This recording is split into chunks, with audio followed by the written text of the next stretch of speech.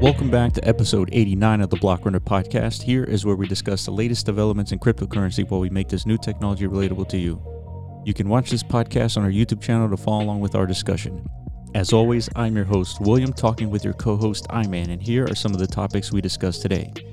First up, we review the Halloween event in Decentraland. Next, almost all NFTs are non-producing assets. Then, we explain how every NFT that exists today depends on the greater fool theory. And finally, we show how we're introducing the first productive NFT. All right, let's listen in.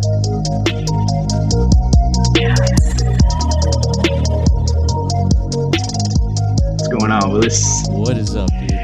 We're back, dude. Hectic week as usual. This one more hectic than usual. I think this is, I think we spent 2 weeks without doing a podcast, right? Something like that?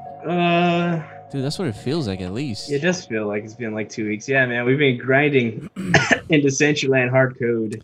Yeah, hard man. Code? Hardcore. Hardcore. Hardcore grinding, dude. Trying to produce some content. Basically, like, we waited way too long to, like, prepare for Halloween. Yeah, you know what I mean? Dude, like, we were just talking, and, like, I remember this meeting we had. We were like, it's like, yeah, we should probably do something for Halloween. And like, I'm like, we got like 2 or 3 weeks. And then you're like, dude, Halloween's in like 7 days. I'm like, what? You know what I mean? Yeah. Like, I'm losing track of time, dude. Like, it just snuck up on us. It's pretty bad, for sure. We're definitely losing track of time. I mean, it goes back to like when we started this whole endeavor. Every week felt like it's so much has happened. It felt like a month for every single week. True. But yeah, let's talk about. I guess let's start with the Decentraland event, Halloween event, because that's really what kicked off everything. Because they posted up their event, and it was like this week-long, journey, right? And in this journey, you'd have to go into the Genesis Plaza and do a bunch of tasks, like a quest. And so this really gave people the idea of questing in Decentraland, which we knew this was possible. It was just a matter of like implementing it, and they did what you and I could do. They did what Corv could do. What any creator could do is if you have a bunch of lands in a single parcel, you create some quest event, and then you teleport from one location to another to continue the quest. That is what is in our disposable, that's what's disposable for us to create, because not everybody has like 1,000 lands to create this, unique world to quest, like Ethermon, for example. So I was really impressed at the fact that they use that model, that they assume that people don't have infinite amount of land, and they force you to teleport to the next quest. Right? Did you pick that up? Well, I mean, they forced you. Wasn't it just like simply like part of the quest dialogue was like it told you where the coordinate was, and then you just kind of like you manually teleport yourself? Yeah, it would have been different if there was like an actual button, like go to, like you click on the button and it would teleport you exactly where you need to go. You did. So on the UI, you just click on it and it asks you if you wanted to teleport there, and then you click yes, and you just pop there. I must have missed that, dude. I didn't see that at all. I screwed up. On the little like list of items, task items on the left side, you just click on it and it would bring up, do you want to teleport? Yeah. You could click on that thing? I didn't even try to. Wow, I don't know why. How did you find the locations then? In the dialogue, dude. Oh, really? Literally, I read the fucking quest dialogue like I'm some like what a noob. RPer, dude. I was like immersed. You know what I mean? I was like LARPing in there, dude. Yeah. And she's like, telling me like graveyard across the street is like part of the dialogue. So like, okay, let me go find the graveyard across the street. Wow, and like the next day, it was like, she legit said the court. Talking about the old lady here, like the NPC. At Genesis. Yeah, so I would just do stuff like that. Wow. But regardless, you're right. Like, imagine if it wasn't that easy, imagine if the entire quest ran inside the Genesis Plaza, because there's enough room to do all that. Yeah, you could do that. But it could have been pulled off. But they did I think they did that on purpose to show that, hey, you can actually do this in Decentraland. Yeah. You can create your own quests. You can create your own activities. It doesn't have to be like a centralized location, right? That's right. It's kind of like they're piggybacking off of like the whole, our premise is that you can build a game verse in the metaverse, and not need to be like a district. You just need cooperation of like landowners and different zones within the metaverse. You know, as long as you can teleport from location to location, it should feel like a singular experience, right? It's not like some scattered thing. Exactly. I mean, not to say the scattered thing's not a bad thing. Like, it'd be pretty cool. Like, I'm just like, fuck it, I'm gonna like walk my ass over to that destination, and on the way over there, hey, there's like some other cool shit going on at this parcel, and I'm gonna go do that, you know. And then once I'm bored of that, then I'll go walk over to my quest spot. You know what I mean? But us being veterans, we know that there was like a time limit, because what was at stake was, I guess, mythic assets, mythic wearables. Yeah. And so you'd have to be the first 10 to complete it. So it wouldn't make sense for you to walk. That kind of sucked. I didn't like that. I think they should have kept it RNG like they did last year. You know yeah, I agree. I think it should have been RNG for sure. Yeah. Wait, then how do you distribute based on RNG? Like, how do you determine, like, because the mythics there's only 10, right? Like, yeah. So like, what if only like 200 people play, and like by the time the last 200 person plays, there's only 5 have been distributed? Like, what do you do with the other 5? Well, you just keep playing. You keep create a new account and then do it all over again until all 10 have been mined. Yeah, I guess they would have to like have some type of activity feed, like telling people like they're being found, I guess. So people would keep playing until all of them were found, basically. Yeah. I think that's cool too. They could have had some UI elements, like, 9 of 10 mythics are still left in the wild. Basically, all you have to do is like track OpenSea minting of the wearable. Yeah. Basically, you know. But whatever. I mean, it's okay. But yeah, it was a race. You know, you had to complete these quests. Yeah, the first 10 to finish it, they got the big prize. So yeah, it was cool. But yeah, like you're saying, this is it, man. This is like the obvious. I mean, there's tons of use cases, I guess, for the metaverse. So we've seen like a bunch of them so far, like conferencing, live shows. There was also like a really badass live performance, like at the last day. Yep, for sure. I mean, that shit was amazing. Everybody loved it. Like, Twitter was literally like the biggest circle jerk I've ever seen over this stuff, and they deserve it, dude. I was there. It was cool as fuck. Like, it felt like an actual festival. The graphics, I don't know how, it was definitely not easy to pull that off, I don't think. Yeah. Yeah, so many people had their hands on this. Polygonal Mind, Bents.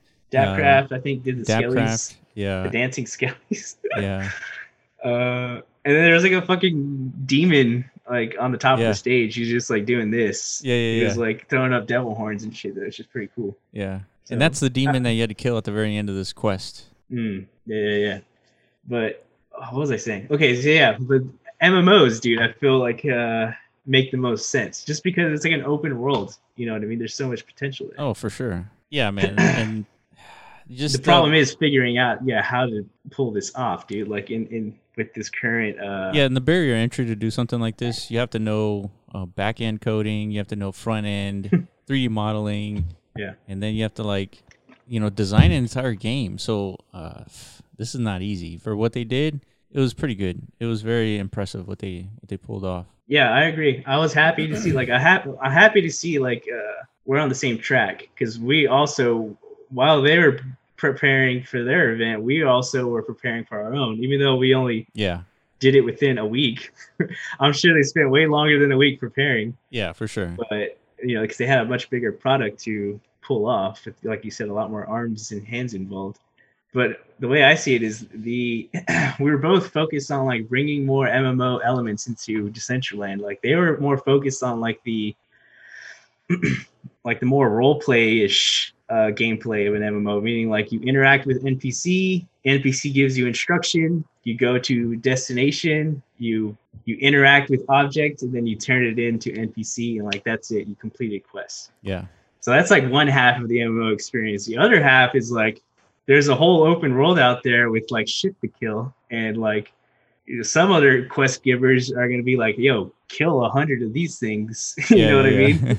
You don't have to find anything. You just got to go kill this stuff. It's a slaughter fest. Yeah. Which that's the action part of an MMO. You know what I mean? For sure. Plus, we also had a boss fight, and they also had a boss fight at the end. So, and that's another part of MMOs, dungeons. You know what I mean? The difference is, did you get that far? Which part? The very end. Oh yeah. I mean, yeah, I killed the boss at the end. Okay. Did you do it?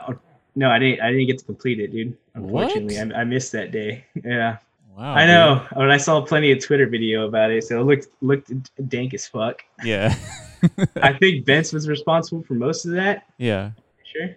So not surprised he pulled off a pretty solid, like pretty much boss fight. You know, it's what you would expect. Like you enter like a scene. Like let's say like it's a boss's chamber. You know, like in a dungeon. Yeah. There's like multiple mobs you have to run around and shoot and kill, and then you get to the final boss, and then you fight it and kill it. Right? How hard was it? Do you remember?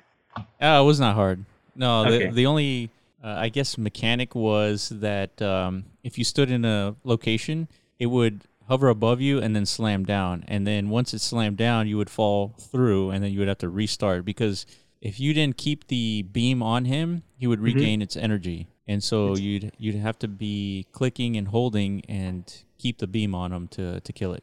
Interesting. So, but there was a mechanic where, like, did you see on the ground, like where he was about to drop, was like a circle or something? No, not necessarily a circle, but he would just like go above your head, and then he would just slam down, and then what's below you would disappear, and then you would fall down into the tower, and you would have to climb back up to get to where he was because he was on the roof. So whenever you fell, you lost time. Link. You lost the link, and then therefore he's regaining energy. Oh, okay. So the game, the boss mechanic was like you gotta just run your ass as quick as possible back up there, and then just reestablish that link, drain his energy, drain his life. That's right. Yeah, that's a pretty solid boss mechanic. It's just still the thing that was missing is the whole multiplayer element of that. That's a singular fight. That was a singular fight. Yep. Yeah. So yeah, we tried our best to pull off a multiplayer type boss experience. I think we succeeded in the fact that we demonstrated it's possible to have multiple people like, attempting to kill the same thing at the same time. Yeah. It's just our mechanics weren't very elegant. It's just literally point and shoot and die. You know what I mean? All we did was like expand the size and like HP pool of it, so it was just a lot more different. And it hit like a truck, but but we're gonna definitely. And we'll show you guys. Hopefully, we can jump in and play a little Corona Zombie, so we can show what the difference between shooting at a boss by yourself versus shooting it together. Like it's a completely different experience. Apparently it's like not even doable by yourself. Like I heard a couple people say like, "Yo, you need to not make this boss so OP. Like I can't do it by myself." You know what I mean? Yeah, the response was team up, bro. Yeah, exactly. It's like, that's too bad, dog. Like make some friends. Yeah, exactly. You know what I mean? But that's the whole point. Like that is the MMO experience. Exactly. It's all about community. And you're not gonna walk into WoW and like find the boss and beat it by yourself. Like that's not the point. It's unfortunate it's not unfortunate. That is the point. The point is there's a community that has to form. Yes. In order to complete these experiences, and so you have to do your. With crypto assets, we're dealing with something that regular game developers don't have to deal with, and specifically it's longevity. Like, for example, in a standard Pokemon game, you can reach level 100 Charizard, and that's it. Then it stops, and it's over. The game is obsolete. You forget about it, and then now there's a new Pokemon game coming out. Mm-hmm. With crypto games, with blockchain games, these assets live forever, and you're going to see games where getting to level 100 would probably take 3 or 4 years of constant playing in order for you to reach level 100. And your avatar. Yeah, your avatar. Yeah, your avatar, your weapon, your NFT, your Pokemon, your monster, whatever it is. Yeah. In order to get to level 100, you would have to spend a solid, like if you were tracking how many hours you spent in the game, we're talking about hundreds of thousands of hours. Whoa, I don't know about that much. Yeah, that's too many. But that's the point. Think about this. These assets are going to last forever. Okay. Yeah. So you don't have to gain to get to a level 100 this year. Like that's not going to happen. If you spend all the hours in a year, you'll probably get to level 35. Yeah. And I think that's what we're going to see. And those assets, I mean, think about this. Think about 5 years from now, once Corona Zombies is done and we have a weapon that can get up to level 100. And it takes like 5 years of dedication to get to level 100. And at the end of those 5 years, you find that on OpenSea. How much do you think that's going to cost? Unreal amounts of. Yes. I mean, I can attribute it to like 5 years of dedication to like a traditional MMO. Like that's me. Yeah, How much would I value 5 years of me playing WoW? Like I didn't make a fucking penny out of that. You know what I mean? But I know people were selling their accounts for like, I'm talking like the top accounts with like the best raid gear. Yeah. For like thousands of dollars, which doesn't sound like much because there wasn't like an established market for it. Yeah, you know exactly. What I mean? It's unknown the value of something like that, but in the case of crypto assets, there's an open market on putting a price on these things. And I'm imagining that if you get an NFT that takes several years to upgrade, I'm imagining that's going to be worth a lot of money. Yeah, and it's not even just time either, because I mean, I can only speak off the base of how we're planning on developing Corona Zombies, but I mean, this is a standard in the blockchain gaming sphere, and it's obviously it's showing its head as being like the successful, or the formula to success. It's like a pay to win to earn formula. Yeah, you know what I mean. Yeah, it's which sounds like a naughty, like negative concept if you're like a traditional gamer. Like pay to win is like the last thing you want to hear. That's right. From the traditional gaming space, because it just sounds bad. Like a game company they're incentivizing people to spend money on in-game content to have like an upper hand on other players, you know, to enhance your player experience. But and there's the a problem with that is, like all that money gets funneled to the company. That's right. And none of it gets returned to the player. That's right. I mean? That's right. And the balance, I mean, there's really two assets at stake in reality. There's money, which is the most obvious, but the second asset is time. And if somebody's willing to spend 5 years of time to upgrade this weapon, and I mean, in those 5, I mean, you could do this for free, right? But let's say somebody spends $0, but they spend 5 years upgrading their NFT to level 100. Somebody with money would say, well, I'll take those 5 years of dedication and pay you X amount of dollars for that asset, so then I can save that time and just jump in and, you know, start dominating fools. Yeah, start dominating, or just flex. Whatever just flex, whatever it is. The same, like what motivates somebody to spend $110,000 on a fucking Charizard. NFT art of Batman? Yeah. No, Batman fucking art, dude. Like, yeah.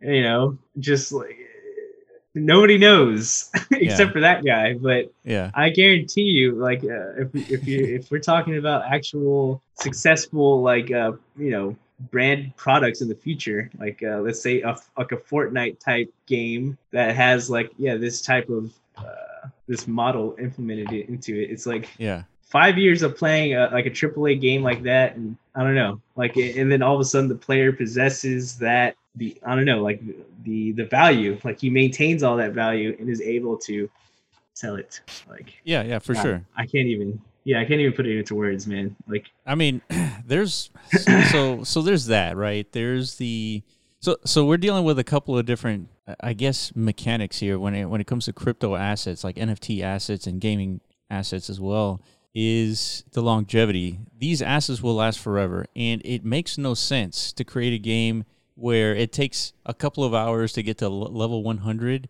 and then you have a bunch of assets out there, a bunch of people playing, everybody's at level 100, and then it's like, then what? So I'm thinking game developers and game designers are going to account for this element in blockchain gaming, and you're going to start seeing like estimations of how long it's going to take to upgrade a particular NFT via the gameplay to its max level. Mm-hmm.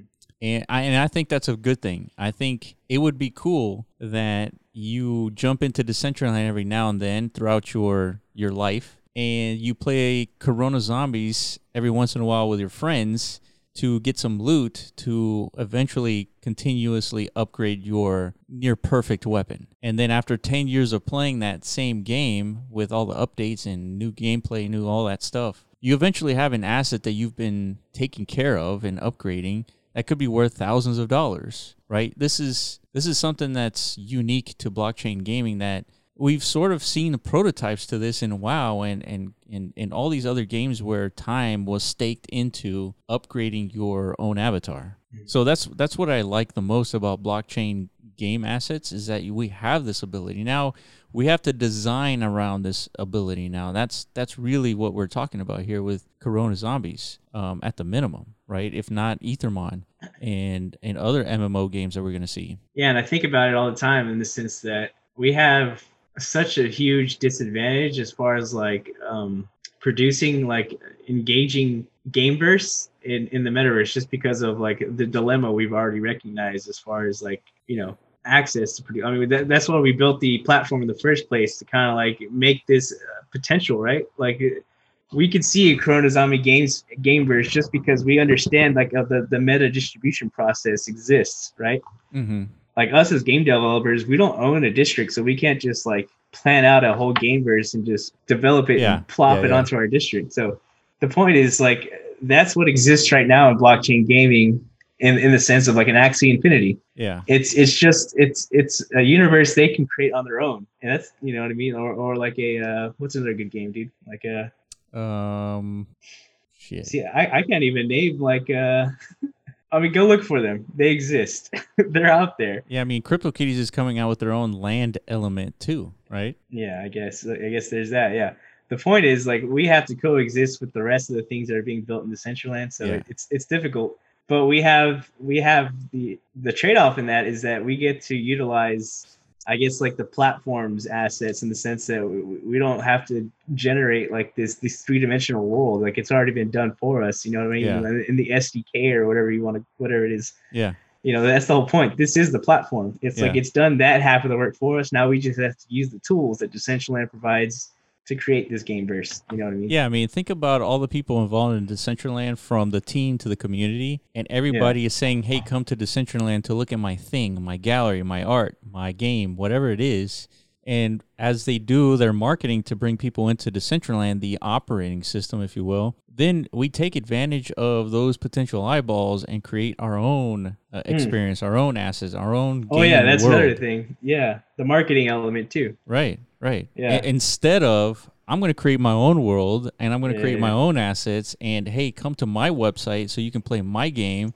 And it's this completely isolated island of existence. True. So that's my point. Like there's a huge burden in developing a Decentraland and trying to create like a product of substance, but there's also like a huge benefit. You know what I mean? Yes. So it's a trade-off. Like I can't even imagine the amount of resources it would take to build like a world like Decentraland on your own, like independently. Yeah, for sure. Like and it's millions, done, which is crazy. It's done all the time. I mean, Minecraft did it.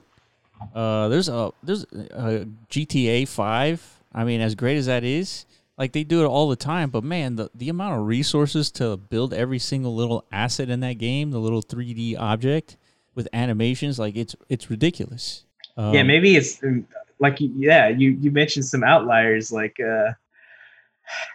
I'm sure there's like some solo ventures out there, like some people who are capable of creating their own game worlds and stuff. Like, indie developers, it probably takes them years and years and years of development to do such a thing. But that's what I'm saying. Like time is also a resource, just because you might not have $1 million in the bank to like kickstart your own virtual world, and then like outsource all that development to create it. Like, if you're going to do that on your own without that financial resource, you still have to invest years of your time, and take that gamble. Right. You know what I mean? So fortunately, we don't have to do that because Decentraland exists. We can like use that technology, use all those assets. Yeah. And, build upon that platform that they have for the community. That's right. So yeah, there's definitely a lot of value in that, dude. It's definitely like under recognized. I feel like I'm not necessarily why. It's just that probably because that other half we're talking about, the other half of like the burden of developing in Decentraland is the land part. It's very difficult to build like a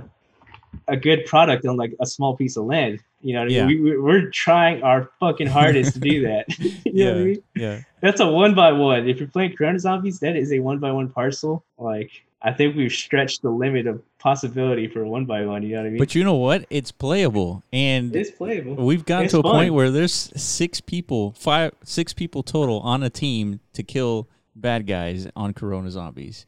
Yeah. And it's like it's the most unique experience, especially, I mean, when you think about a zombie game, you think about close quarters, you think about being that not having enough space to breathe and having that tension. And I think one of the assets in a single parcel is that it brings that tension whenever you're playing with your team, that things are at stake, right? If you lose, your team takes a hit, right? And they could die too, right? And especially now with like the whole aspect of bringing in a team, a co-op experience into Decentraland, that's to me is the most interesting thing that we've built so far. Yeah, I agree. So one of the interesting things that we were talking about earlier before we were recording was the different types of NFT assets out there. And I think we've discovered 2 so far, and one of them has been in existence since like day one, and the other one is a relatively new one. You know what I'm talking about? Productive and non-productive assets. Oh, yeah. We were talking about this before we started the podcast. Yeah, dude. I'm trying to recall why I brought that up. Well, it's so. Oh, yeah, just because I just. For one, okay, the origin of it is like I'm getting more into like Pokemon. Like here's my proof. Yeah. You know what I mean? Check that out, dude. I'm definitely a collector now. Like I definitely FOMO'd in. Yeah. You know what I mean? Like I totally neglected this. So talk Pokemon about what you're showing on screen. What is that? What this, dude? I mean, do I really have to explain? For those audio everyone listeners, knows what this is. Well, for the audio listeners, Oh, that's right. I'm sorry. For you guys listening, it's this crisp. This is a Pokemon booster pack. You know what I mean? So I've been getting back into the fucking hype, dude. Like, yeah, I FOMO'd in hard. You know what I mean? Just because, for multiple reasons. For one, I love the stuff, and all of a sudden, it's like re-entered my consciousness from like not by my control, right? It's gotten to so much hype and FOMO, and euphoria that like it's permeated into my existence. You know what I mean? Mostly by YouTube influencers. So now I'm interested. So you've been influenced. I've been influenced, dude. Yeah. Hard. So I've been buying a bunch of these packs and doing my research on So explain to me what's now like a new asset class. I'm trying to understand the asset of Pokemon. You know what I mean? Yeah, and we'll get to that. We'll explain how we're seeing things right now. And there's actual like definitions that explain this stuff too. Like these types of assets have been in existence for a while. But before we get there, I want to ask you, why did you buy a booster pack for a 20-year-old game? Okay. Because I have a very specific angle to this, because the most valuable Pokemon cards are the first editions. I know. I agree. What is the point of continuing buying these booster packs now? Yeah, because this is like this is a Sword and Shield pack. So this is a modern pack. Yes. This was released in 2020 this year. So so you didn't spend $600 on a booster pack because you're trying to get one of those first edition. Of course not. Right. I've missed the boat on that. You know what I mean? So what I'm doing is I'm buy buying them, right? You can still buy the first edition packs. Of course, they exist, but they're not in store. You got to go on eBay and like risk getting skamazed by like some fucking neckbeard. You know what I mean? I'm not about to play that game, dude. And I recognize like this is like peak bubble mania. Like, because I've lived through a bubble. I know what that feels like. I know what it sounds like. This is it. Like it's the same thing happening. So, but why would you buy? Why would you buy at the bubble though?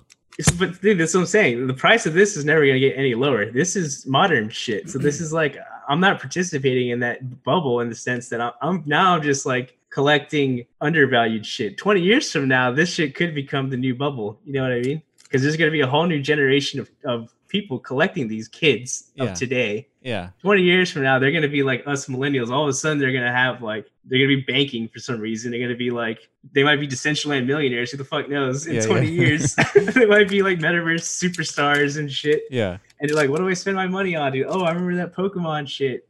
You know what I mean? Yeah. Actually, you know what? Now that I'm thinking about it, they're probably not, if they're like actual legit Decentraland millionaires, they're probably going to be spending $0 amounts of money in like fucking today NFTs. You know what I mean? Well, but okay, so let's take that to like an extreme. So the Decentraland millionaire, I would think if they're interested in Pokemon, they're going to go buy first edition cards. Well, yeah, of course. Those are always gonna be king. Right. You know what I mean? But I guess what I'm trying to get at is my point. How are these booster packs, the cards in there, or the rarest one, the Charizard? Yeah. How is that one going to be worth anything now?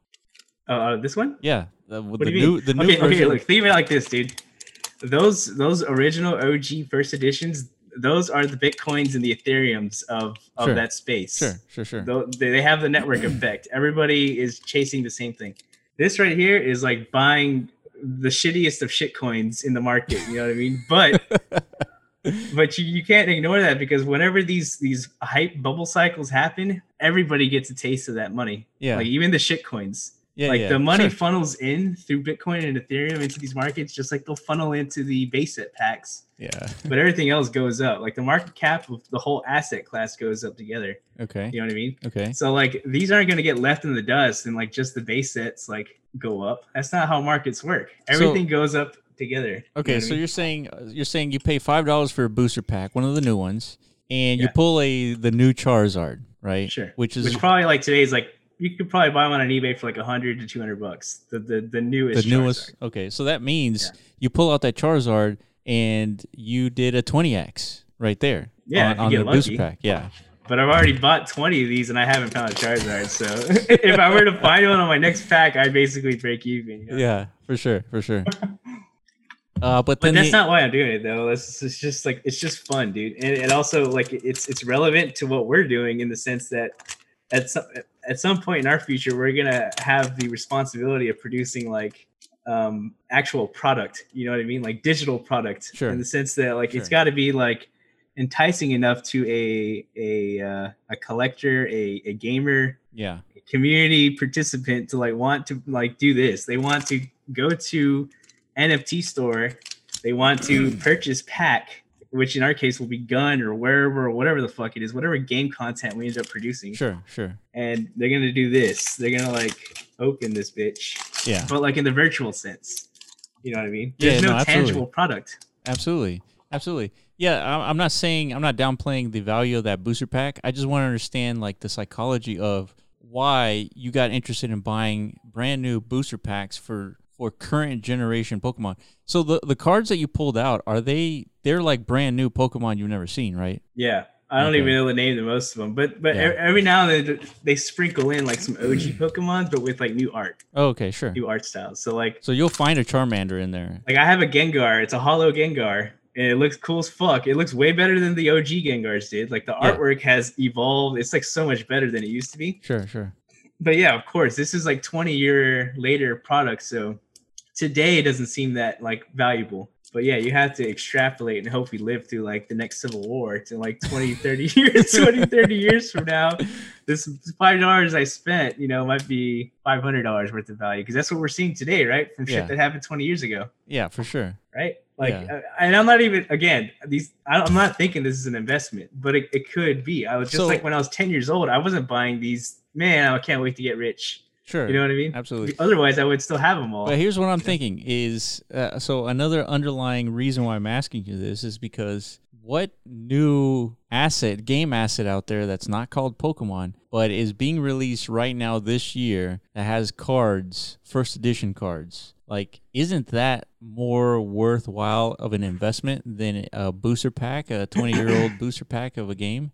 Yeah, but it has to be something as alluring as the Pokemon brand, right? Like, who else could potentially pull off such a good job at like captivating an entire generation like Pokemon did? The only one who's come close is probably like Minecraft or Roblox. Yeah, like they're the ones who have like Gen Z by the ball sack. You know what I mean? Pokemon had us by the ball sack, and who else did? I don't know.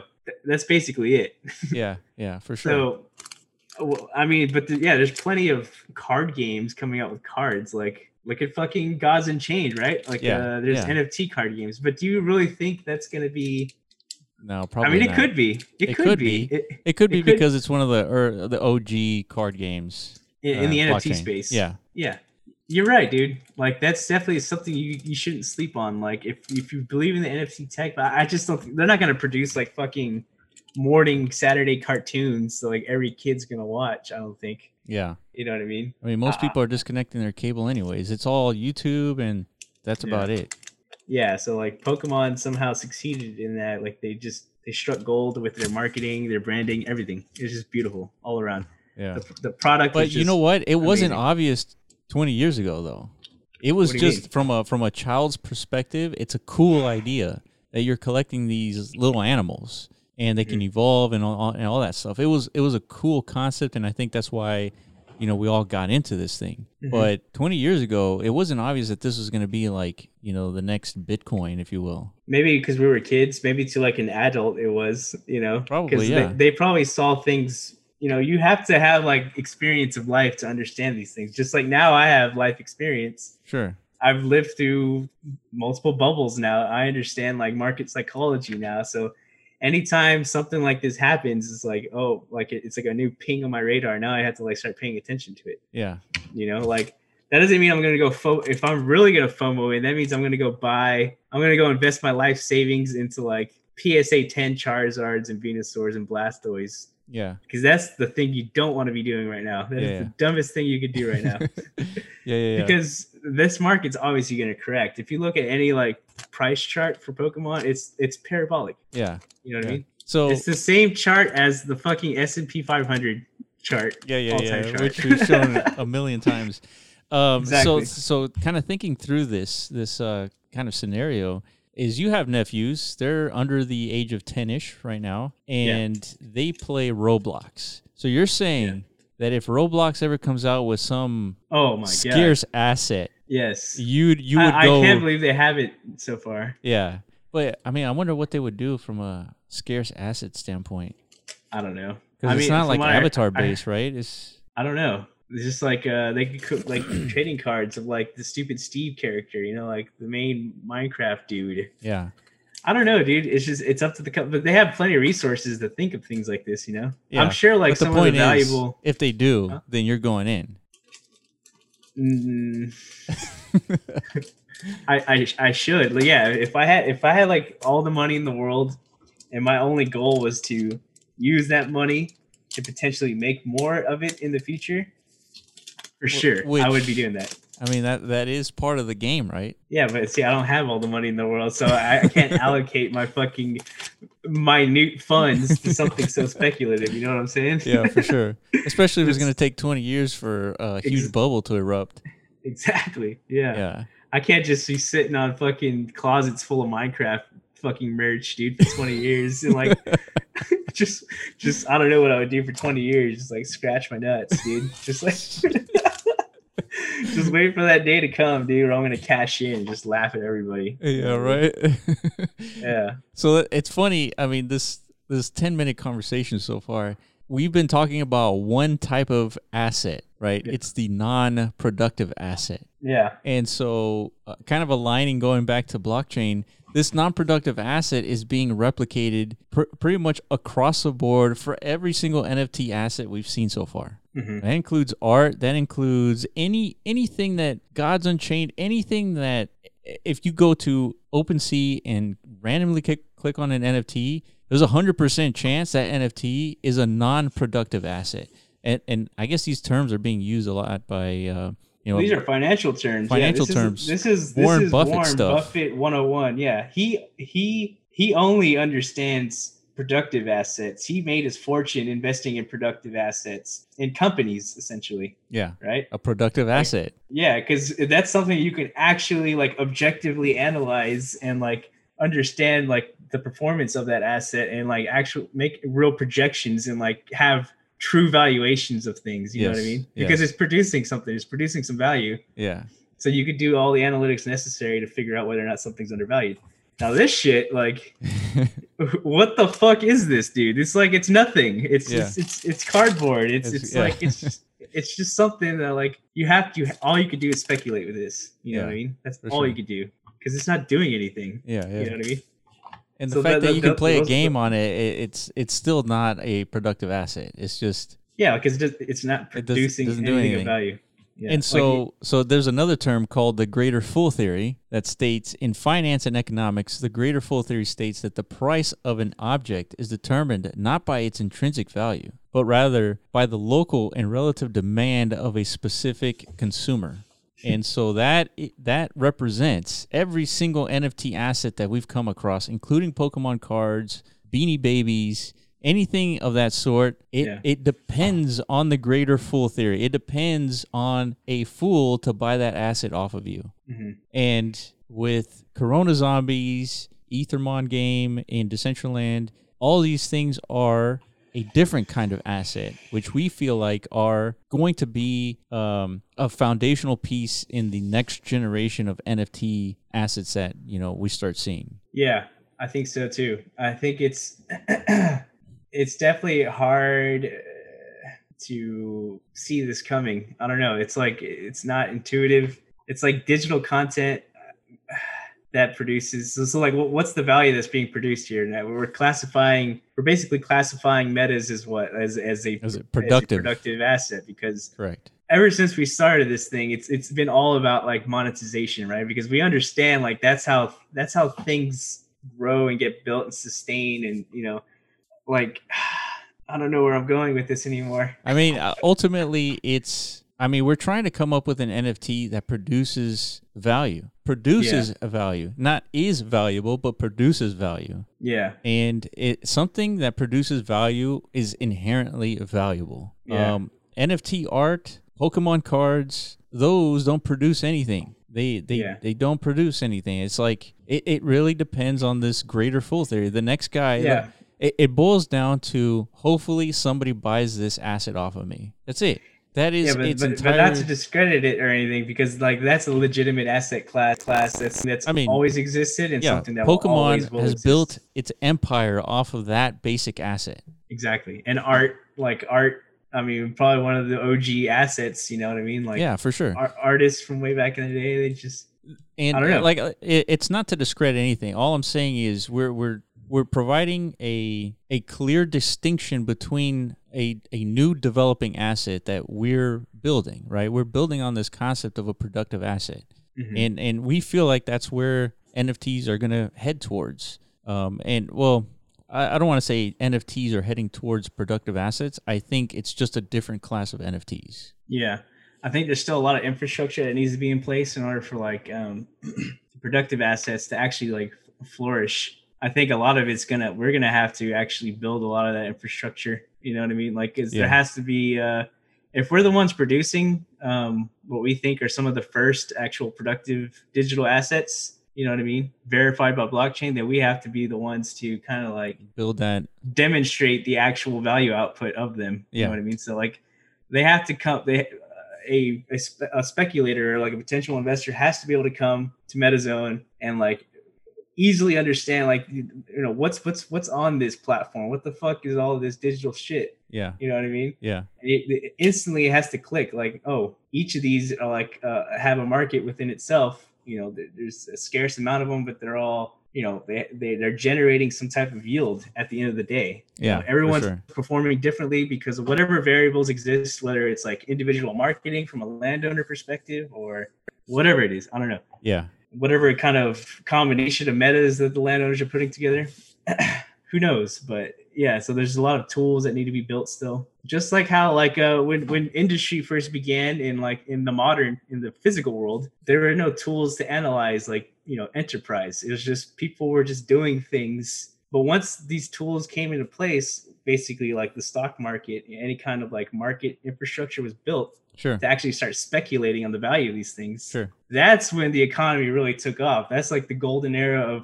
of capitalism, right? Yeah. All of a sudden, there's tools out there for people with money to start speculating on the success of these enterprises. So like the same process has to be translated into the digital world. You know what I mean? But first is like we have to figure out how to actually, create the enterprise in the first place. Yeah. Demonstrate and prove that this is a foundational implementation of NFTs. I mean, just to give you a demonstration is the Ethermon Eggnest, which just launched recently. I don't know if we've even had a chance to talk about it, but the Eggnest launched recently, and there was an event that lasted about a week, and the whole event was to acquire an Ethermon, and specifically a Yarmeow Ethermon, which allowed you access to a specific part of the new district that Ethermon team is developing. And so to prove the point is, I think 10 landowners had deployed the egg nest, and 68 eggs were sold within that week. So what's the big deal? The big deal is by holding on to this NFT and considering this NFT as your own business and marketing, 68,000 mana was spent while you kept the NFT in your wallet. And I challenge you guys to think about what NFT out there generates you any money. Like which one? Without flipping it. Yeah, exactly. Independent of that greater full mechanism. You know what I mean? Yeah. That's currently the only way to, I mean, it's a great way for a lot of these assets. Again, not discrediting anything. It's just, we're just trying to. This is just a different class. Different class is emerging. Yeah. Which I think is important because like I just identified, like Warren Buffett found all of his success in clinging to that class. And there's a whole industry of people, focused on that class. And that's going to be one of the big, I think, transitions in this space. I don't know. Not even transition. It's going to be great. Yeah. I'm talking like Trump now. It's going to be fucking bigly, dude. It's going to be great. You know what I mean? Yeah. That's all we think about. I mean, I don't know why. It's just it's the only thing that makes sense to me. I totally agree. You know what I mean? I totally agree. Yeah. The whole NFT art thing and I mean, it's hard to say that NFT art doesn't make any sense because we think Pokemon makes sense. We understand why Pokemon has its value. That's why we keep thinking is, if Pokemon jumps into the NFT space, it's pretty much done. That they're going to take over the whole NFT space. Yeah, probably. It's a done deal. Like fucking even just Topps came in and had massive success. You know what I mean? With top shot, right? And Topps. Well, that and their Garbage Pail Kids or whatever the fuck. I'm right. sure they're gonna just keep dumping more and more product into the market because they're breaking it in. You know what I mean? Yeah. I mean, the technology lends itself to this particular type of asset, right? The non-productive asset. But, correct. I mean, that's the point of blockchain is that we haven't really seen its full potential yet. And I think one of those things are the productive asset potential. 100%. So hopefully we were able to explain what we're talking about here because it is new. We're trying to define exactly what it is that we're doing. And ultimately there's just two different classes, a productive asset and a non-productive asset. And most of the NFTs we've seen, just to summarize everything, is a non-productive asset, which hinges on the greater full theory, which is another economic term. These things have been in existence. We're just reusing existing stuff to represent, everything that we're doing. Yeah. It makes you think, it makes me wonder, it's going to be a lot more difficult to identify bubbles and stuff within this NFT market just because it's so small. It's not like something I can wait for some YouTube influencer like Logan Paul to be just put it in my face hey, you know what I mean? It's not going to get to that point, I think, for many, many years. But regardless, bubbles will come and go, just like we just saw in the DeFi space, dude. Yeah. We literally we lived through the first DeFi bubble already. Yeah. You know what I mean? It came and went within a couple months. Yeah. 2 months maximum. Yeah. So I don't know if we're in some kind of NFT bubble. Maybe in the art space there is a bubble. I don't know. Definitely. You think so? Yeah, already? Definitely. I mean, $110,000, not to take anything away from the artist or the underlying asset. It's just why? Yeah. See, that's a lot of money, but I feel like that's just getting started. Oh yeah. So I mean, just like we saw a bubble with DeFi, the first bubble is not the biggest, right? This is just a precursor to the next bubble. Kind of like we're going to see with Bitcoin. When Bitcoin reaches 100,000 or what some people think is going to reach 200,000. I mean, that's the biggest bubble we've ever seen. Mm-hmm. So far, at least in the crypto space. The biggest bubble we've ever seen is the money bubble, the fiat money bubble. That once it bursts, we're going to see a different world. We're going to be living on a different planet pretty much. Oh. It could happen tomorrow, dude. Yeah, it could. There's a lot riding on tomorrow. I'm starting to think not much is going to happen. I've been pretty pessimistic up until this point, but yeah. I think everything is being way blown out of proportion. Not like the whole world is like tuned into this. Like the whole world is expecting America to just explode tomorrow. You know what I mean? Everyone from like the UK is like wishing us well. Yeah. And shit like that. Good like, luck. Yeah, good luck, boys. It's like you're gonna need it type shit. You know what I mean? Like the fact that everyone is anticipating some like shit hits the fan scenario that means everything's gonna be fine. So that actually makes me comfy. You know what I mean? So if everyone was opposite, like thinking like, oh, nothing bad's gonna happen, like doom is coming. You know what I mean? Yeah. That's the way I think. Yeah, that's funny. I don't know. Yeah, and we'll see who. I guess they make the announcement of who wins tomorrow. Is that right? Well, so today's like November voting 2nd. Starting in like an hour or something. Like, oh no, not starting. It's the tallying of the votes. The tallying of the votes. Yeah, very soon. So for y'all listening, by the time y'all tune into this and like take a peek, you're already gonna know who won. So yeah, this is like not even interesting. Yeah.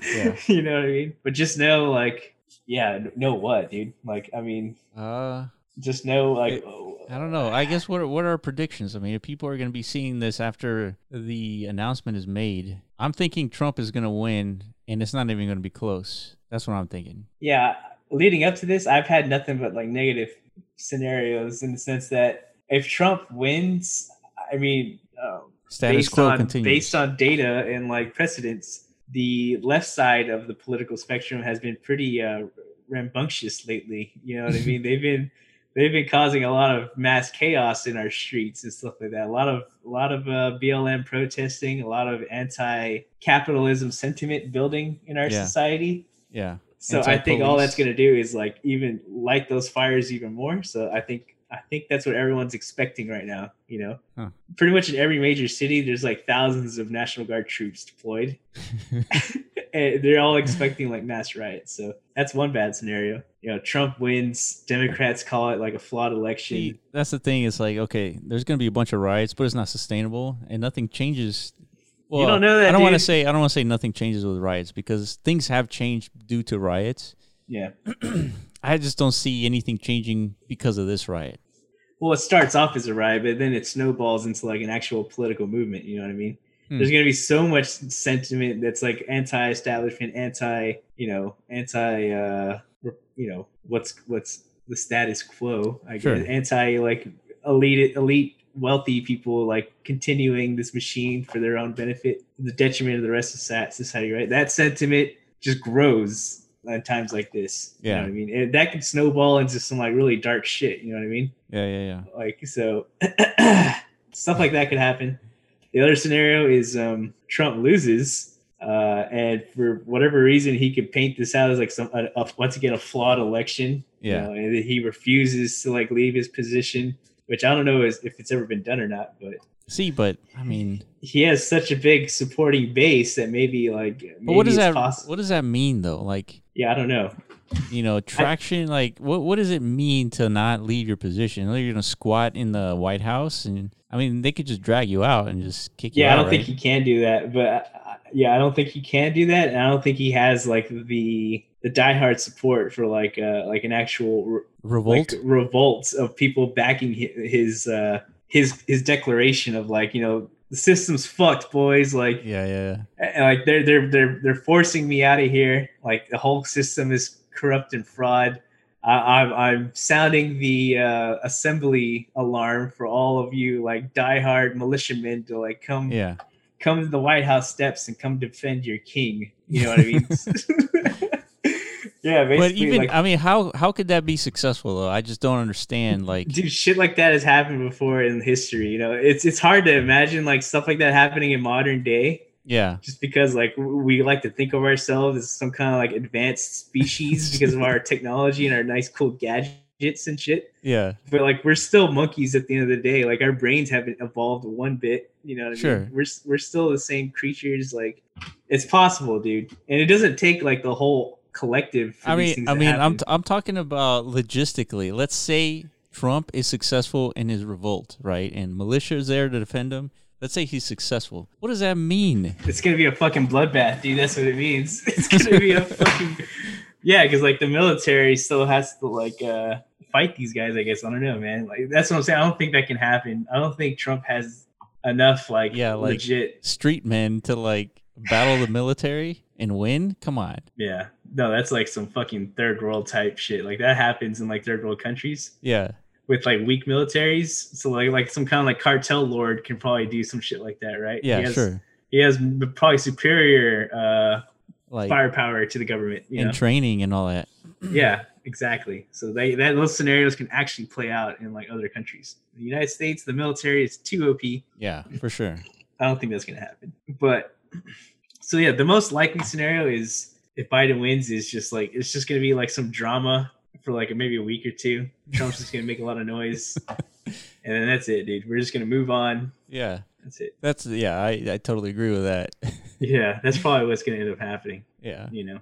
But in terms of the markets, any predictions there? Either way, I think it's gonna be volatile for like a week or two, and then it's probably just gonna keep going up, dude, until the bubble pops. You know. Yeah. From like the actual bubble, like from our our economic system. Our economic system bubble, not the fiat bubble, which is probably a couple decades away. Yeah. So I don't know. Whenever we reach that top, who the fuck knows? It's not like some COVID thing's gonna cause it to happen. Like, dude, we live with COVID. We understand it. We embrace it. It's one of us now. So, yeah. Whatever, dude. Like, it has to do some crazy shit in order for us to care. Like COVID 2.0 type shit. Yeah. Where all of a sudden, if you catch it, you're like bleeding out of every orifice, like Ebola. Ebola and COVID like merge, dude. Yeah. Could you imagine that? That would be sick, dude. Yeah, no one would leave the house, literally. Yeah, for sure. In that kind of scenario. Yeah, there would be a real concern for food and energy and fuel, everything. Yeah, the whole thing would come tumbling down if that were the case. Yeah, if it was so deadly, like visceral. As soon as you contract it, you just die from the most agonizing death in a day. See, that's not sustainable though. If let's say that scenario actually happens, man, and you get sick, wouldn't spread? It wouldn't spread. Yeah, it would have to be like a slow death. You're like incubating it for 2 weeks and spreading it while you're going to the grocery store, and then all of a sudden, after those 2 weeks, then you start bleeding out of the eyes. So basically, just COVID now, but with blood. Yeah. Essentially. Yeah. That would fuck shit up. Yeah. Potentially. Yeah, for sure. I don't see that happening either. I don't think things just like morph that quickly. I don't know. At least as far as like mutations and viruses and shit like that, I don't think that happens. No. I think you have to like actually manipulate that manually. Yeah. Like a lab somewhere. You know what I mean? Yeah. So don't expect that to happen. No, I agree. But yeah, that would be, that would change the world for sure. Something like that. Yeah. So I guess that means, I don't know, hold on to your Bitcoins, boys and girls. Yeah. So to just touch on Bitcoin just real quick. Another thing that I was talking to you about before we got on was that Bitcoin at hovering around 13,000 and having at least 3 to 4 months of no trading under $10,000 is something that has never happened before, which just means that the whole projection, the Moon Boy math is working. The Moon Boy math is coming true. Yeah, that self-fulfilling prophecy, dude. Yeah, it's pretty strong, dude, and it's on schedule, man. It's crazy. Yeah. I mean, the only thing that's debatable is when the peak will happen. I'm in the camp that for every 4-year cycle that Bitcoin has, the halving, the length of time between the peak keeps extending for every cycle. Just because Bitcoin will eventually become less volatile and more stable as time continues. So that's if that wasn't the case, then like the actual 4-year cycle means like from now till about like the end of 2021 is the $200,000 Bitcoin. Yeah, exactly. If it were on schedule, like in that term. So we should be hitting like 20,000 within the next couple months, probably. Yeah, for sure. And there'll probably be like a small correction after that, but like in the summer, it'll probably be like somewhere around 40,000, like around June, July. Yeah. And then from July to December, it's just like madness. Yeah, it's craziness.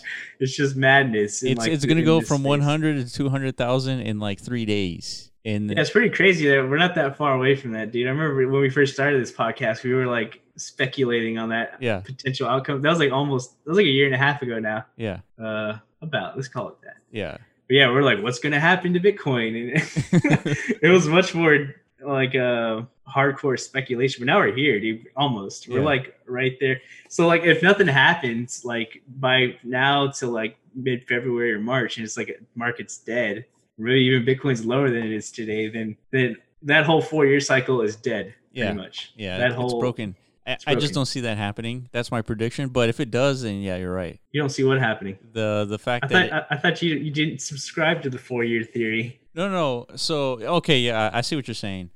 So the cycle, the 200,000 prediction is going to happen, but it's not going to happen within that 4-year time frame. Yeah. You're saying more like 2022, 2023 or something like that? Yeah. Okay. Somewhere around 2022. That's where I think we're going to see the peak of Bitcoin, and then it's going to be 2 to 3 years of bear. Probably more than that. Well, like the last one was around 2 years.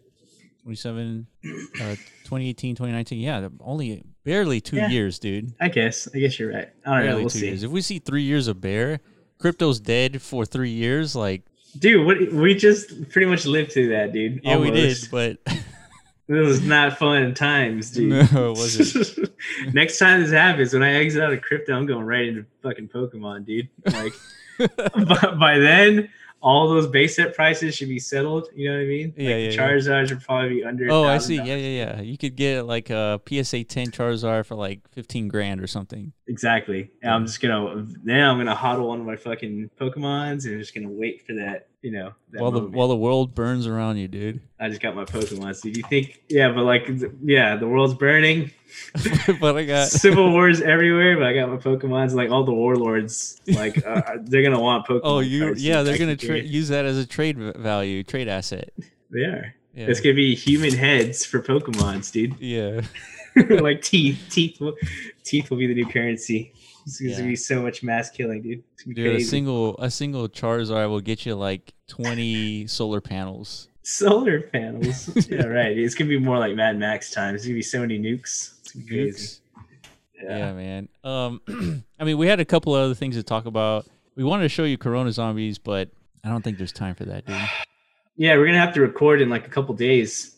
Yeah. Actually, probably tomorrow again. Whenever we have a 3-day tournament going on, 4-day maybe. Oh yeah, you're right. We had to record who won the wearables. That's right. So whenever we do that, we're gonna have to like assemble all the entrants, which is looking. I was expecting like 10 or less, honestly. Yeah. Because the barrier to entry is actually pretty high. You got to get 1,000 kills. Yeah. I thought for sure not many people were gonna be down for that. You know what I mean? Yeah. But the fact that we're seeing almost double that, like there's like 19 people who qualify or something like that, that's a good sign. That means people actually. Well, what does that mean? Does that mean people actually really enjoy killing these things, or people just really want a free wearable? It's probably that, right? I think they want the free wearable, but yeah, I'm pretty sure. I mean, we should do a poll of how entertaining was it to kill 1,000. Was it like a chore? The point, but even then, it doesn't matter because that's farming. Yeah, it's not supposed to be entertaining. The point is we're supposed to be simulating, that MMO element of like you're just dedicating time, you're grinding, dude, for like whatever the desired outcome you want to happen. Usually, it's like you're actually accruing like in-game currency. Yeah. So like you kill 1,000 mobs, you're collecting a lot of loot, dude, a lot of money, a lot of loot, things you could sell on the market for more loot. And maybe you potentially get lucky and find a rare drop. And it's like something I can either wear or, again, sell for a lot of loot, whatever. So we're kind of simulating that same exchange, you know what I mean, with the players. Yeah, no, absolutely. Kind of. Without, like, the actual in-game distribution yet, because we're still working on that. Sure. But, yeah, we got to record that. So an additional aspect to the gameplay was that eventually these wearables are going to give you perks in the game.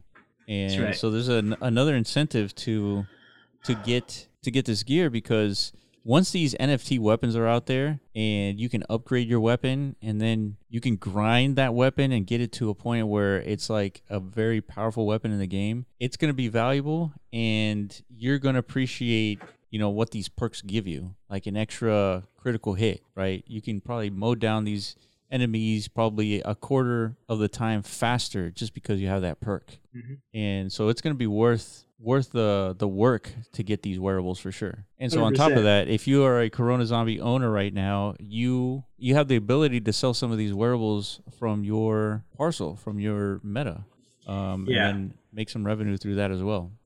Yeah, that's going to go on until we actually complete the crate meta, which is going to be basically the distribution meta for all the future weapon NFTs. Yep. Basically the gear, all the NFT gear. Yeah. So it's going to be very similar to like an Ethermon egg, essentially. Very similar. Yeah. You know? Yeah. So think of it as like that's the entry gateway for anybody who wants to play in this universe. For Axie Infinity, you need to buy 3 Axies off of the market to get started, right? Because the only way to earn in that world, you have to win games. You know what I mean? That's how you earn your SLPs or whatever it is you earn in that game. Other things, more Axies maybe. Or actually, you need the SLPs to breed more Axies. But yeah, basically, barrier to entry, you need 3 Axies. Yep.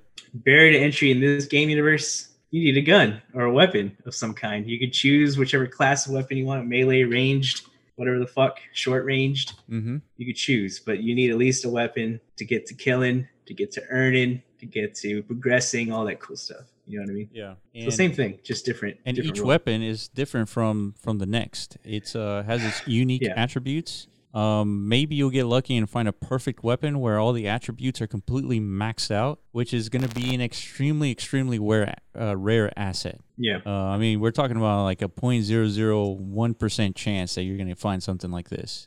But you might randomly roll a weapon that's pretty good, right? And if you upgrade it to level 100, which will probably take 5 years in my own estimation. I feel like that's too hardcore, dude. Yeah, dude. Too fucking hardcore. I think that's what blockchain's about, man. I think it's about hardcore. It's about taking that WoW experience and having an output from that WoW experience. Like an actual thing that you can convert into value, all right, into money. Yeah. I think that's what blockchain is about, or blockchain NFT assets specifically. Yeah. Because I just don't see the point of like. But from like a business perspective, you know what I mean? Like, if we're like total greed lords, which sometimes we are. Well, you don't want somebody clinging on to the first weapon they ever get for 5 years, right? It's not about the first weapon. It's so the idea. The first one they like, or like the best weapon they find. Yeah, sure. It's like I found this Gen 0 awesome weapon, which is probably not a bad idea because there's gonna be different generations of these weapons coming out in batches, right? Just like any other NFT. Yeah. So it's like if you find like one of the best Gen 0 weapons, it's not a bad idea to spend 5 years to level it up to like max level because it's Gen 0 anything is always like the most valuable shit. You know what I mean? Yeah. But like it's like at the same time, like you don't want to disincentivize people from like adopting new weapons and like. Oh, for sure. I mean, maybe the Gen 0 weapon at level 100 is probably the most valuable, but it's not the one that kills the most efficiently, right? That might be a Gen 3 machine gun, right? Oh shit. So fucking laser cannon or some shit like that. Who knows? Yeah, it could be. Yeah, I want these weapons to get like so ridiculous, dude. Like almost like not even like weapons. Yeah, because we're in the fucking metaverse, dude. We can make anything happen. We don't need an A114 gun, right? What the fuck is that? Whatever it is. An M16. Yeah, an M14. Yeah. Yeah, exactly. We don't need modern military weapons. Like, come on, dude. Yeah. Fuck that, dude. Like, it needs to be like some ridiculous shit. Like, you shoot somebody, they turn into a fucking chicken or something like that. Like, they turn into a chicken, and then like in 5 seconds, it just explodes. It just explodes. Yeah. Shit like that. Like, we need to create like the coolest, wackiest weapons in the whole game universe. You know what I mean? For sure. I totally agree. I think the wackier, the better. It gives it character. It gives it uniqueness. I mean, we're in the metaverse. We can't be using like standard weaponry. Like, come on. Exactly. And we're definitely going to work closely with Decentraland to push their asses into like making these things functional outside of just like MetaZone content. You know what I mean? Like meaning like you should be able to go to like anywhere in Decentraland and like be able to equip our weapons and like flex with them. Oh, for sure. Display them in whatever way you can, and maybe even like use them on other people. Maybe not. I don't know. But they'll be like friendly weapons that like you could turn people into chickens and shit like that. You know what I mean? Like those are more like meme weapons. Yeah. Like, that'd be funny, dude. You can't go around just killing avatars though. That's never gonna happen, I don't think. No, definitely not. not like wherever you want. Like, yeah, but it would be cool. This isn't real life, dude. Well, no, but there's gonna be zones for that. Yeah, for sure. Speaking of, man, we haven't even talked about the PvP element of Corona Zombies, which I think is like the most entertaining. It's going to be. That's my jam, dude. I love PvP. Yeah. Again, I never got more addicted to WoW. I mean, I love the PvE elements of it, but the PvP is what really locked me in. Like, wait, there was PvP element in WoW? Yeah, there's a whole arena system. There's like 1-on-1 or what? Was it 1-on-1 or is it like team battles? There's 2v2, 3v3, and 5v5 classes or arenas. Wow. So, but the best one was 3v3. That's like where all the competitive like tournament shit was. Like, so you're competing at BlizzCon with a 3v3 team. What did you get? Like, what's the gear and glory? Yeah, it's just like an MMR ranking system, right? The more wins you get, the higher your ranking gets. So that the more intense the competition gets, because you're playing against better people, right? So that's how you balance the. So is there a different gear set for PvP versus PvE? Yeah, they were totally different because PvP sets have different attributes. It's more, which I kind of hated. I liked the PvP when it didn't start out like that. You could use your PvE gear and do just fine in PvP. Yeah. Like if somebody who spent all their time grinding dungeons with their guilds and shit. Yeah, I would think that would be pretty powerful.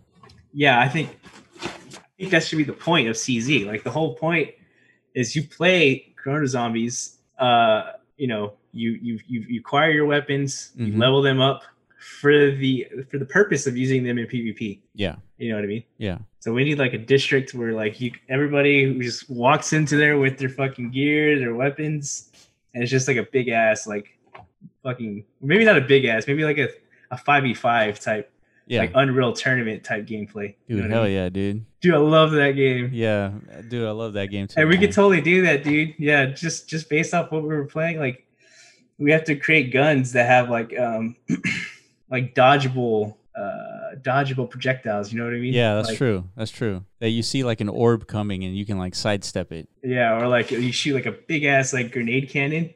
Like you see it coming. For like sure. It has a trajectory and everything. You can like get out of its way, but if you don't, just tons of splash damage. You could do that. You know what I mean? All that is possible for sure. Yeah, we just got to do it. Yeah. So that's definitely in our heads. Just so y'all know, those of y'all listening. Man, there's such big plans for this. It's crazy. Yeah, I agree, man. It's just we'll see. We have a lot to do, a lot of work to do, and part of it is figuring out whether or not we can produce good product and content that people are willing to purchase and invest in, so that we can actually sustain development along the way, so we can actually get to that point. You know what I mean? Because I mean, it all goes back to our conversation about how these are productive assets, right? They have a different kind of value to them than just the non-productive assets. Like everything else is just a PNG, a JPEG, or a GIF, and that's it. That's all that you're getting. Like this is something else. That's why it's so interesting. Yeah, I can't wait for it, dude. We're building what we want to exist. Yeah, exactly. So, to sum it all up. Yeah. This is all I want. Every time I'm in Decentraland, I'm like, dude, why doesn't this exist?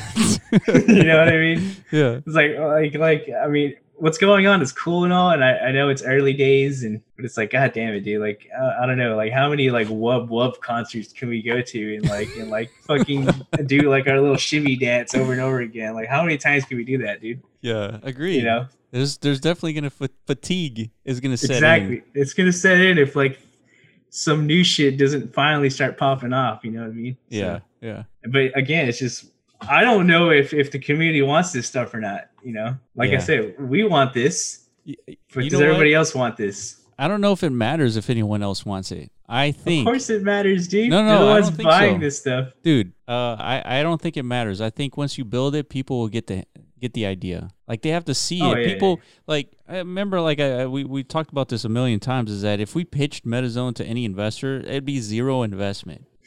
But it's pretty valuable that people can buy and click and deploy stuff instantaneously. And so the same thing goes with these productive assets. You pitch this productive asset to anybody, they might agree that it makes sense, but they won't ever like pay you. Well, I guess. Yeah. I mean, they'll never invest to the point where until it exists, right? That's the difference maker. Once it exists, it's a different story. So we're pretty much we're at our MVP phase, like early MVP phase for CZ like we were for MetaZone. Like, I mean, if we're still in our MVP phase for MetaZone, there's still tons that needs to be done, especially like NFTs. And unfortunately, like this CZ stuff is kind of like derailing us a little bit. Yeah. Yeah, for sure. You know what I mean? But it's going to get done. But yeah, so if you've been listening, we have to just slowly build out CZ, and then like people will just come, just like they did for MetaZone. Is that what you're saying? Yeah, pretty much. I mean, we really need to talk up this whole productive asset thing, because this is a new class of NFTs that nobody's going to talk about because it doesn't exist anywhere else, right? So we got to pioneer this whole concept and like do a whole Medium post and like the implications and trajectories of NFTs and where things are going to head towards and potential blockchain gaming with new productive assets, all that stuff, man. We got to like talk it up because it's important. Yeah, we got to flex our wiener a little bit. I feel that. Yeah, dude. But first things first, we need NFTs. So, if you've been listening this long, please comment. Ask us questions. What are your thoughts on productive versus non-productive NFTs? Do you agree with us? Do you guys disagree that, productive NFTs make sense? Let us know in the comments. We'd like to hear from everybody, like your thoughts on this whole thing. Also, make sure you follow us on Twitter at The Block Runner. Because just to add it, just because technically they exist. Technically, we have pioneered them in the sense that not to again toot our own horn, it's working. You know what I mean? Like with these egg nests, with these garden beds. I'm constantly paying out creators all the time because of their revenue generating NFTs. That's right. So it's like we're not just snowball or theory crafting shit. Like it's being done. It's working at a very small scale, but the point is technically it's been achieved, and it's just the awareness isn't there yet. And we're thinking once people figure it out, it's like, damn, there's so much potential in that. You know what I mean? For Literally a whole universe, a whole new universe. That is the metaverse in my mind. I think that's what's gonna make the metaverse actually into reality. Yeah. I mean, people are ultimately buying businesses in the metaverse. That's what a revenue generating asset does. It's a business. Well, it just aligns all the proper incentives for everybody involved, and like that, I don't know, like that's how you build an economy, I think. Yeah. Like all the players will be there, the landowners, the content creators will be there, content investors, the players, everybody. It's gonna be sick. Yeah. So let's end it on that. I just had to throw that in. It's being done. Yeah, it's being done, and it is also done. It just needs to be completed. Exactly. It just needs to be finished, and we'll see what happens. Yeah. Can't wait. So make sure you follow us at MetaZone.io on Twitter, and that was it, man. Hopefully you guys enjoyed this episode, and we'll be here every single week. That's right. All right, we're out. All right, peace. Later. Thank you for listening to the Block Runner podcast. Make sure you visit our website, theblockrunner.com, and sign up to stay up to date on the latest in crypto. Also, reach out to us on Twitter at @theblockrunner.